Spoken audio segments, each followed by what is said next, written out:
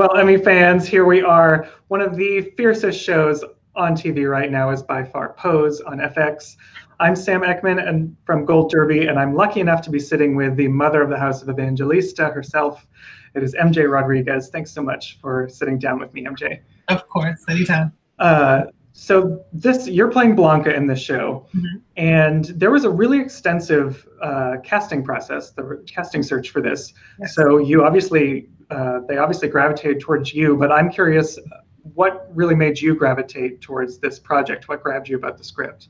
Well, what mostly I gravitated towards was Blanca's her nurturing and her caring, and just the fact that she was just a strong character. And I mean, I never had the opportunity to play a strong character like that and actually define myself as an actress in a role like that.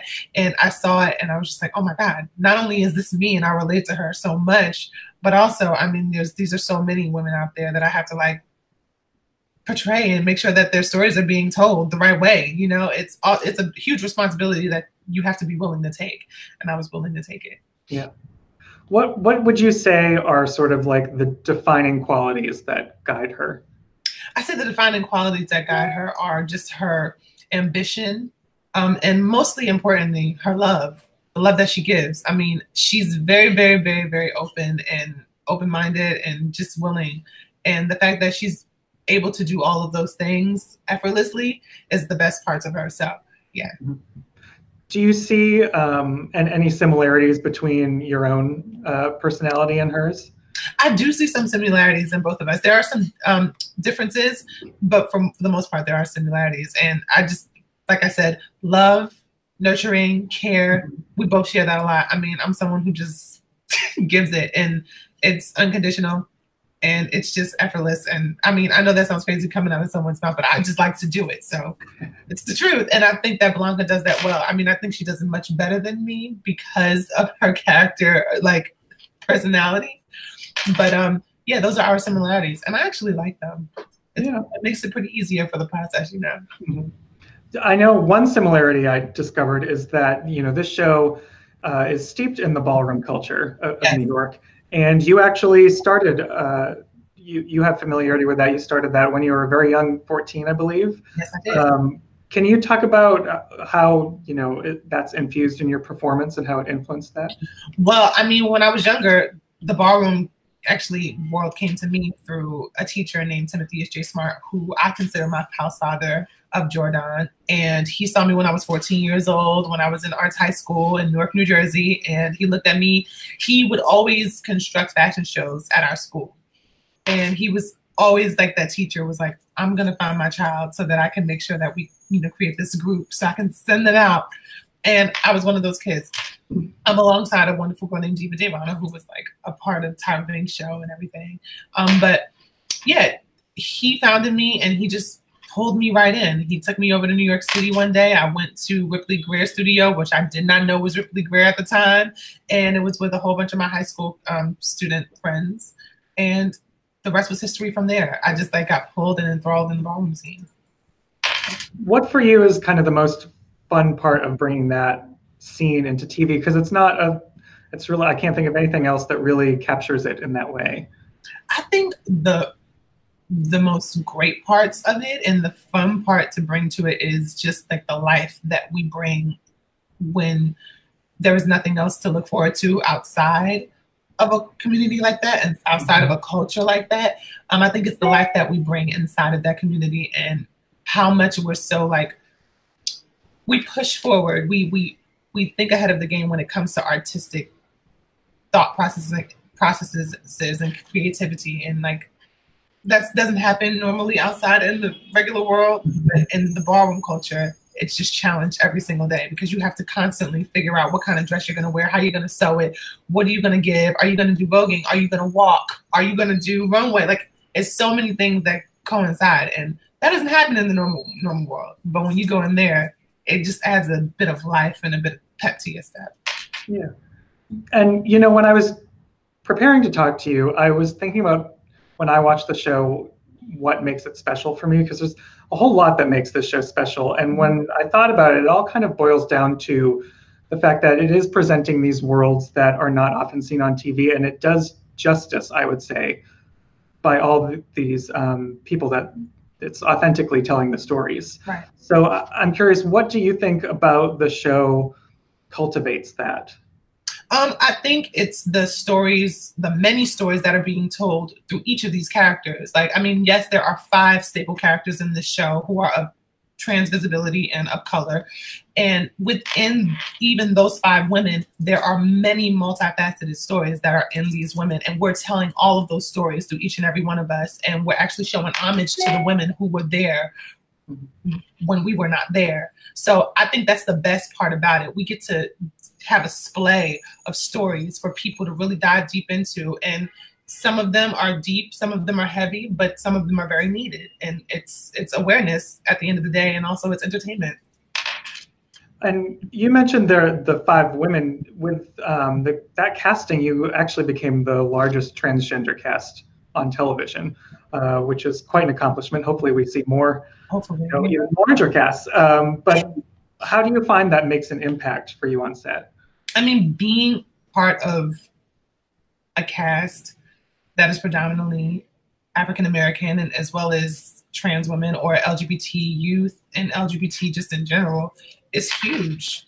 It's a huge responsibility. And also it just gives a glimpse and a lens through our eyes like no one has ever seen before. And we get to actually do it through our craft. A lot of us haven't been taken serious for our craft for a long time, and we actually get to display our craft on national television and also get to tell these stories. So I think that's the best part about it. Mm-hmm. And you, well, you have a very long history with your craft. You have a theatrical background. Yeah. And I read that you, you started transitioning after you were playing Angel off Broadway and Rent. And I'm curious as to what your experience was like kind of coming back to the industry, because I think you took a hiatus for a little bit.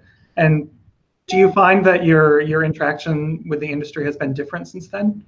I will say this. When I started medically transitioning, it was just a way for me to develop in the way I wanted to develop. I mean, I had always felt like, not even felt, I had always knew that I was a girl when I was younger. Like, I just felt that in my spirit. There was really no thought process. But in those moments of being an adult and actually figuring out how I would be placed in the world as a woman and how I would stand, it was very scary for me. And not because I thought of myself as a male, no, because I had already seen myself as a woman, and me developing the way that I needed to, how would I be taken seriously? And how would I actually book more work? Would people actually try to pigeonhole me? Or would they actually take me seriously and not focus on the identity, but focus on the craft at hand? And believe it or not, it didn't change that much. I was getting the things that I always wanted because I felt like I exuded, whether it be in an audition room, whether it be in a meeting, whether it be, just walking down the street and existing. I exuded the confidence to be like, I don't care what you think of me, just take me seriously when it comes to my work, because that's the one thing that I want to do. And I've always wanted to do that ever since I was a kid. Always. So I've always taken it seriously.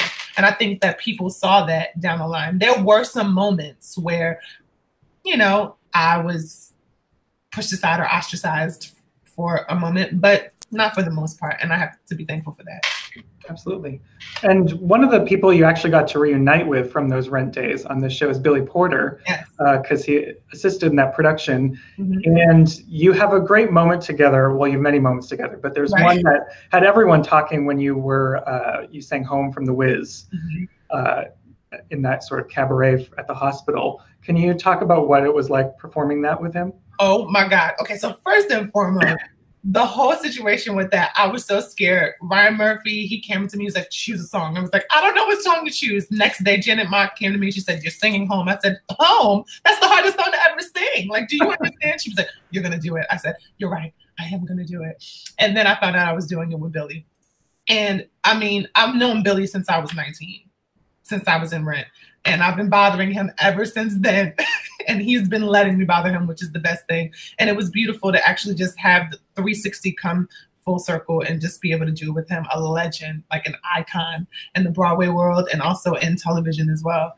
And just to be there, he's like family to me. So we shared a very intimate moment as well, being able to portray the hurt and the happiness and the sadness in that song and what we had to convey as far as the epidemic. So it felt good. Yeah, well, you mentioned family. I think that's a theme that really runs throughout the whole thing, especially, in terms of as queer people finding our own found families. Um, and that really makes the Mother's Day episode particularly heartbreaking when Blanca has to go back to her own biological family after her mother's death, and there's all these emotions flying and actual confrontations that happen with family members. It's very powerful. Can you just talk about what was it like? How do you get into the headspace of having those confrontations, some of them violent, with the family? Well, I mean, sometimes I even retract back to the times when I was younger, not within my family, but in the times I was bullied, or whether it be verbally or physically. And I tap into those moments of feeling like these were people who were my peers. And at one moment, they would be friends with me. And then another moment, it would be totally different because of who I was and how special I was and how, different I was in the best way.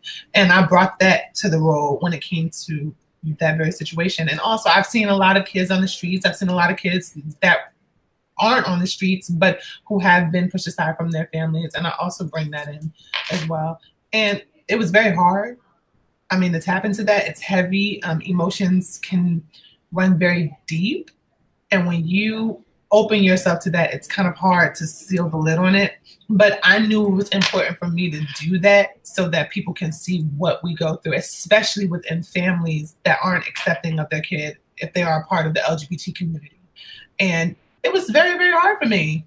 It was an emotional, very, very emotional point for me. I broke down and I went into the other room and cried a couple of times on episode 6, and as well as in the episode 5, Motherhood. Episode 5, Motherhood.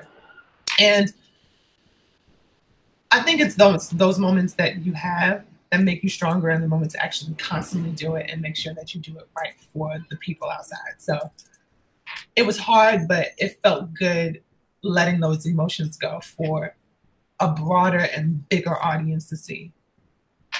Well, on the flip side of that, Blanca gets to create her own really loving family with her house. And you guys all seem like very tight together. What is the process like? How do we get to a point where you seem like such a tight ensemble and family together? Well, believe it or not, a lot of us actually worked together before, seen each other before. So Delon, I had seen him in Holla If You Hear Me on Broadway. I seen him in Holla If You Hear Me on Broadway. And Ryan, I didn't know, but we clicked the first day when we were in costume fittings to give each other a big hug. It was just instant. And India, I had did a movie with her 2 years before that. So we had already created those connections. It was just easy to constantly build upon. Mm-hmm. I think part of that family aspect is why the story resonates so much with queer people. And I'm curious as to what kind of reactions you've encountered from viewers of the show. The reception has been beautiful. I mean, for the most part, it's been from a lot of young ones, and that's what makes my heart sing the most, because they're the next generation that's going to change the world. I mean, I'm not shading adults like myself. We still have a lot of power, but these young ones are the ones that we have to lift up so that they can make a better world for others that come after them too. So when I get those messages like, oh my God, you remind me of my mom that wasn't here, or you remind me of my house mother that I had, but she passed away during that epidemic, or when I get those, it not only does it make me feel like I'm doing justice to the work and that I'm doing my job possibly well, but also it makes me show that they are working hard to live in their existence a little bit more and be exactly who they are. And that doesn't matter if they're LGBT youth or if they're outside of LGBT youth. We're speaking to a broader audience. We're not just speaking just to the LGBT community. I mean, obviously, it's a show that's based around us, but we're also speaking to the people outside of that, because there are kids who feel indifferent outside of that as well. And when you get that type of reception, it puts you in a place where you're like, oh my God, I'm in awe. Like, we're reaching the masses in a way that we've always wanted to reach them.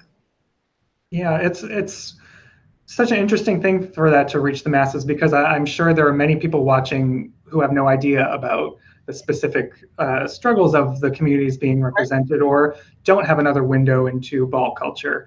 Exactly. What do you hope those people get to take away after they see the show? I always say this. I hope they can take away that we're human and they can always see human first before they see any title that is attached to any of us, so that they can actually really have an experience that is humanized. A lot of people in the world don't do that. They look at things face value or at surface level, and there's things that are much deeper. And the best part about this show is that, yes, we are women who are of the trans experience, but it's not fully completely like centraled around those stories of being trans. It's the work we had to do because we were trans. And I've gotten a lot of feedback from people from the show who are like, oh my God, I didn't even know it was about that. And so I really actually looked deeper into it. And I'm like, well, yeah, you know, surface level can be real cute, but when you dive deeper, it can be more amazing. I mean, it can get a little crazy, but you have to dig deeper. So I hope they take away that we're humans first, and that we bleed, we cry, we hurt. Some of us have talents. Some of us have so many special things about us. We're fashion designers, we're directors, we're artists, we're everything. And when people see that, then they'll put us on a plateau where we can actually be up there with the Jessica Langes and be up there with, you know what I mean? So that's what I want them to take away from it, that we're human and that we're on the same plane as anyone else. Well, that's awesome. I think you guys are accomplishing that. Before I let you go, okay, I have to congratulate you because season 2 is happening and sort of just around the corner. Yes. Is there any way you can like tease the season? Don't spoil anything, but tease it for us in like 3 words. Ooh, 3 words of teasing. Heart-wrenching. Oh, this is hard. Oh my God. I feel like I'm in school again where the teacher's like, give me 3 words about yourself. And I'm like, happy, fun, and cheerful. So anyways, heart-wrenching, solidifying, and raw. Those are a good 3. We'll hold you to that when the season premieres later. They hold me to it. I think you're gonna really enjoy it. I think you're gonna enjoy it. Well, I can't wait. MJ, thank you so much again for sitting down with me. Everyone hit that subscribe button so you can stay tuned for all of our updates this season. And it was wonderful speaking with you. Same here.